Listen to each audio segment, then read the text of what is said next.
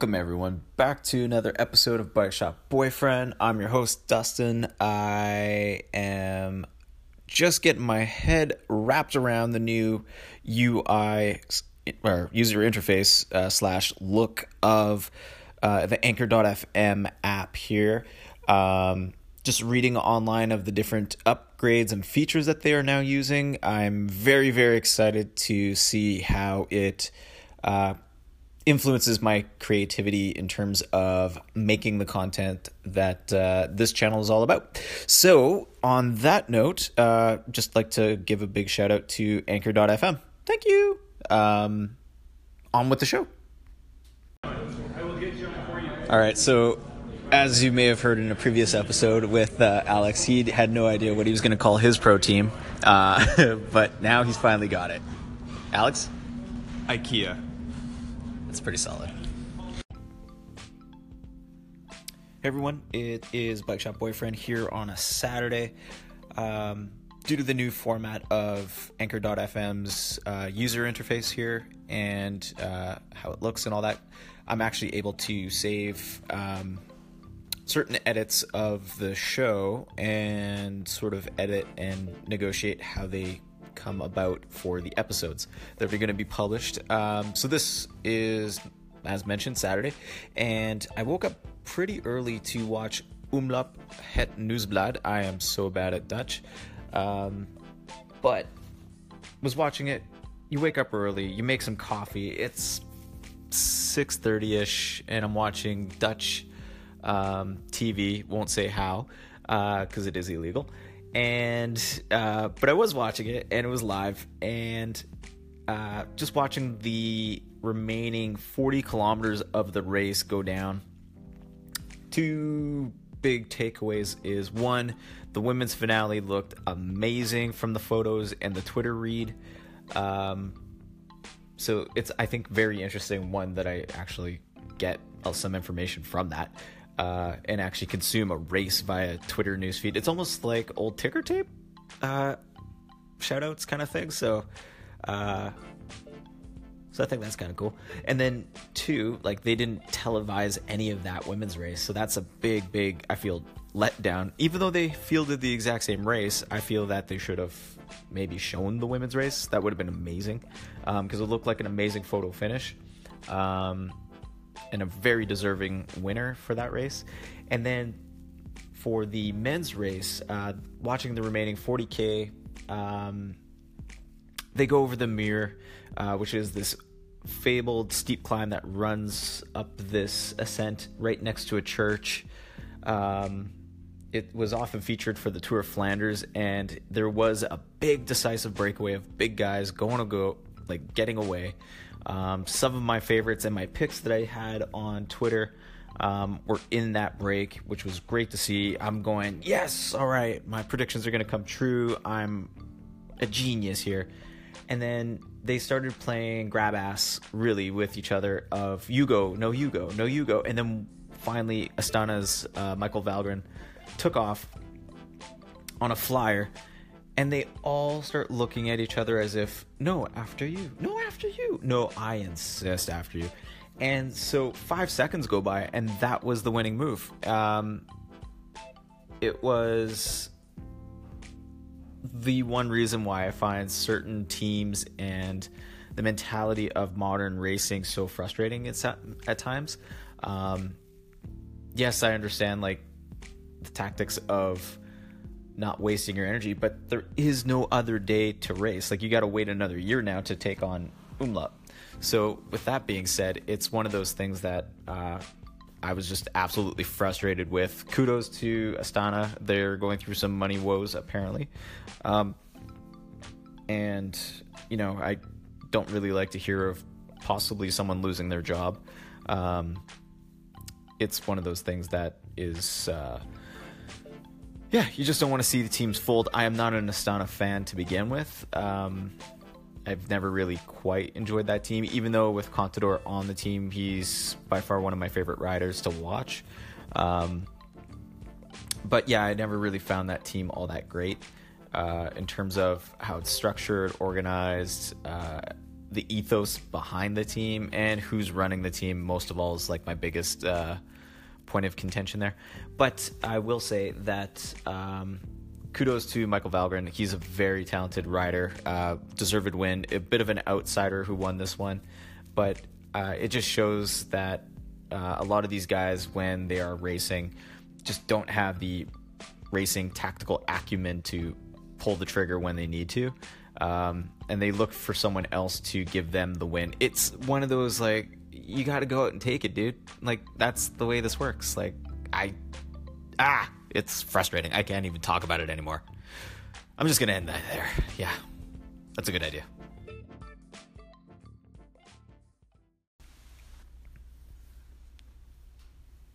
All right, so what's new in the bike shop this week?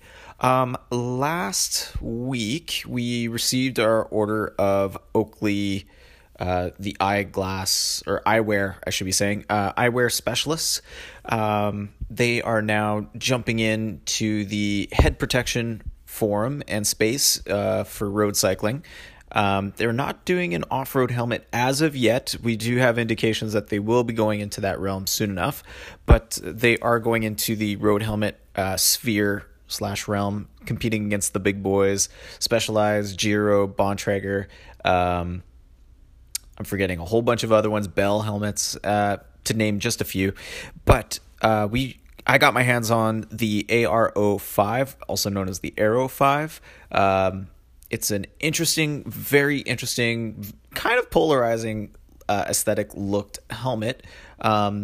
Teams like Dimension Data as well as Team Katusha Alpecin, they're both using them at the moment. And I got a chance to try on this helmet. And I will say that the form feature, again, very polarizing, but it does have quite a few big vents onto it. So I can see it being a very cool aero induction based helmet, so it's going to move that air across your scalp very nice and comfortably, hopefully. And the retention system of actually how it hangs onto your head is very, very interesting. It's actually using a BOA system, so it's a very thin Kevlar cable going around the crown of your skull, and it's a single hand ratchet forwards and back, righty tighty, lefty loosey type maneuver there. And it holds on very, very well, I should say. And the ear strap pieces that go just below your earlobe, those are a fixed one. They're very similar to Specialized in how they construct their Prevail as well as Evade helmets. There's no adjustability, so if you have a slightly taller skull, it might not be your best friend in terms of customizing it and tailoring it for how it's supposed to fit you. So do keep that in mind for that particular helmet. I will also say too that the headlast, although it features the MIPS system in there, which I really like for forward thinking, actually is a very, if you have an oblong, like the width of the front of your skull is very similar to the width in the back of your skull, and there's not much change in transition, so more rectangular, if that's a good visual aid for you. You'll find it's if you have that head shape, it's going to fit you like a glove. However, if you are like myself, I have more of an almond-shaped crown, as that part of the skull is known, and that particular feature is very much creating a whole bunch of pressure points actually on the side of my skull, and it's very uncomfortable. I'm going to try, I usually wear a size medium for most of my helmets. I'm going to try a size large just to see if that's actually a better fit. And so I'm going to resolve, hopefully, the fit issue on that front there. It is a more premium priced helmet, and so do take that into account. The nice thing is that the vents on the helmet are really suited for Oakley's eyewear product. Flip it upside down, throw it in the vents. I did it 3 times, and I didn't find any sort of... it felt very natural and intuitive, I should say. But having ridden bikes for quite a while and worn helmets and actually put my eyewear in the vents of the helmet, I find that it's...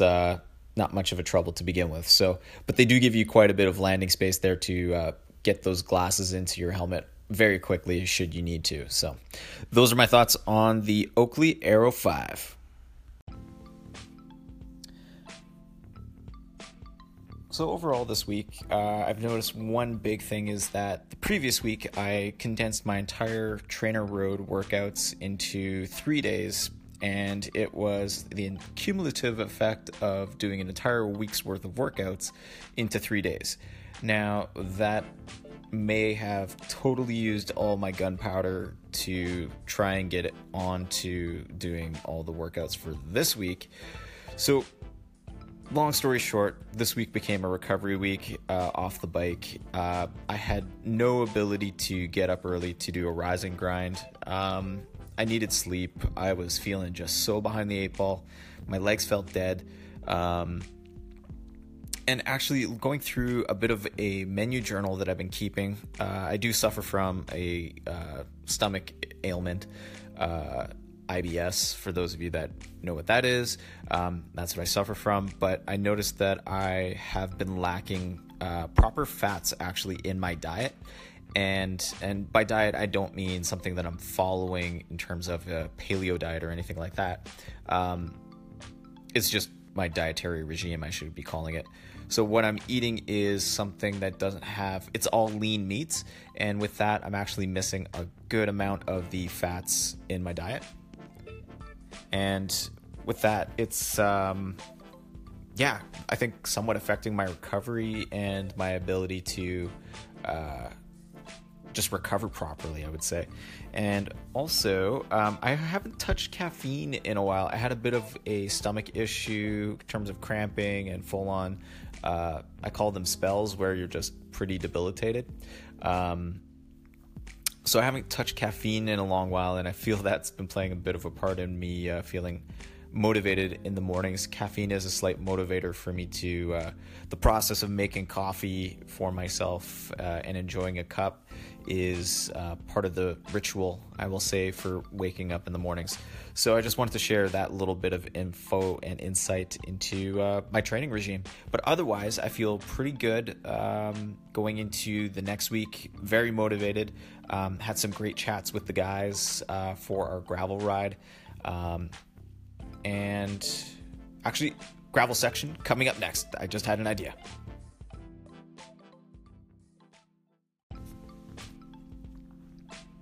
Oh, that was good coffee. Just enjoying some Phil and Sebastian here. They're the coffee roasters of the coffee that I'm really enjoying right now. I'll talk about that maybe some other time. But hashtag gravel section coming up. So with this, I was going to say, looking over the geometries of certain bikes, I think I'm actually going to pull the gun on getting my hands on a Norco Search XR.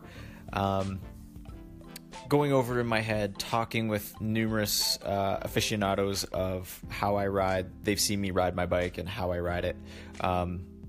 They were very much saying like it would probably be the best bike for me for this particular ride.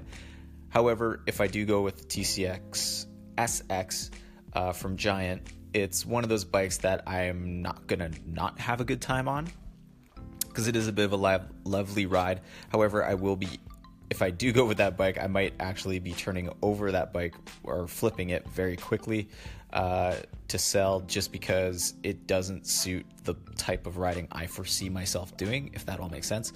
So I think for the long-term project, I'm going to go with a Search XR. But the reason why I haven't pulled the trigger on any of this is twofold. One is financial stuff. I am saving up to buy the bike, so there's that going on. And then two is my boss has expressed interest in sponsoring my effort to some degree. So with that being said, he might just supply me with what we have available in stock. So if that's the case, then I'll just be riding something that the store has. And if that's the case, I got to just make do with that, if that all makes sense. So if it's a sponsorship type situation, then I'm going to be riding whatever the boss gives me, kind of thing. So if that's the case, and I think that's sort of where things might be going, I might just have to hold off on the Norco search for the following year and go that route. But you know what? Whatever bike I got, I'm going to have a great time and all that fun stuff. I just wanted to give some quick insights as to my mindset at the moment.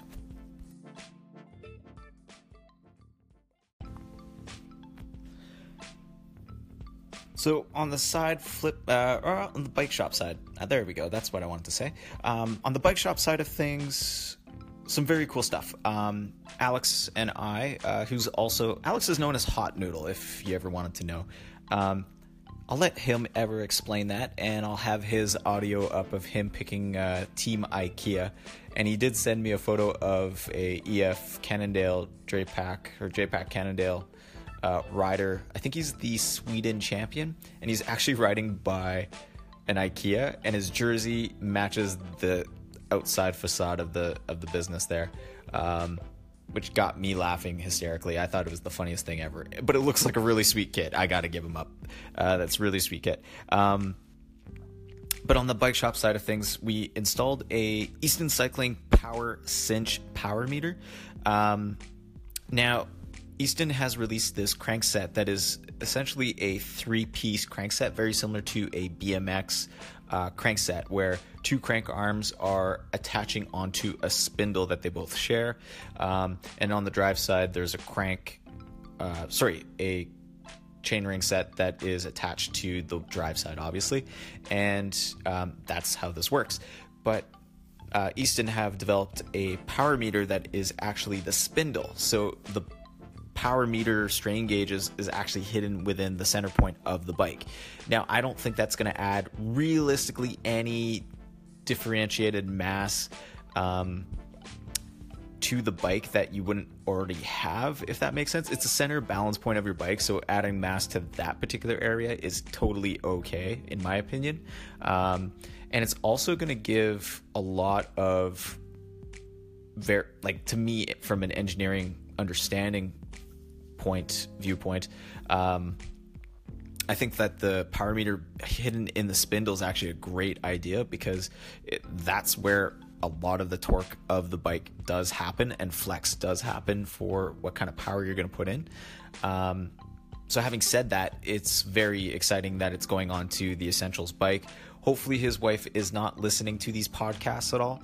I apologize for throwing him under the bus on this, but it's a very sweet little piece of tech. I'm actually very excited to see how Russell / The Essential does enjoy this power meter. He does have a 4i Precision power meter on his road bike, so him jumping to a different system platform, we'll call it, on his gravel / cyclocross bike. I'm excited to see what the results are, how accurate it is, how well it pairs to his head unit, and hopefully I'll have a bit of a review from him.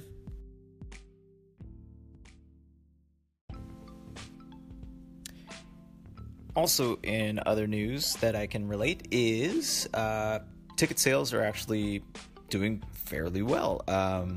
We are selling quite a few for the Cops for Kids fundraiser that's happening in March.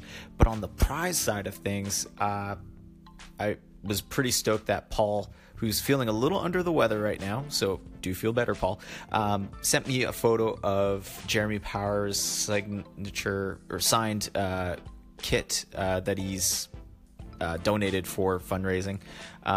Very, very cool. I gave a shout out on Instagram, and Jeremy Powers actually responded back to me directly, saying that it was very cool that I posted that up and this and that. However, it's Paul's photo, so I kind of feel weird just shouting out someone's photo I was excited about.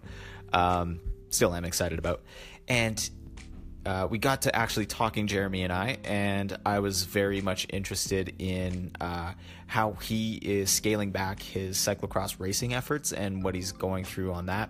He didn't want to share too much because he's still figuring it out. Jeremy does have a heart condition that he is taking care of, but his second place at U.S. Nationals this past year showed that he is very much a contender, but I feel that someone who wants to perform at such a high level of the sport, coming in second doesn't quite do it, for athletic accomplishment. However, he is a 4-time U.S. champion, so you got to give it up to him for, if he goes away or walks away from the sport, he's going out on top, and you don't want to see your heroes sort of fade away. However, he is one of these people that is a bit of an entrepreneurial figure in cyclocross, so I do see him coming back in terms of maybe showing more behind the barriers YouTube vlog style footage, maybe even a podcast. He's very entertaining to listen to. I'd love to see a Spotify playlist. These are all just hot off the top of my head, hot ideas, I should say, that he can totally steal and take and like do well with, because I would consume all that content. And let it be known that I will be putting pretty much almost all my doll hairs into the ticket bin for Jeremy Powers' kit. So you know what? Maybe people shouldn't show up to this thing, so that way I have a better chance of winning. I'm just going to put it out there. So if you don't want me to win, I think you should buy a ticket and try and win the prizes from me. So, that's a throwdown. Throwdown to anyone who wants to win that stuff. I'm calling you out. Buy tickets if you don't want me to win.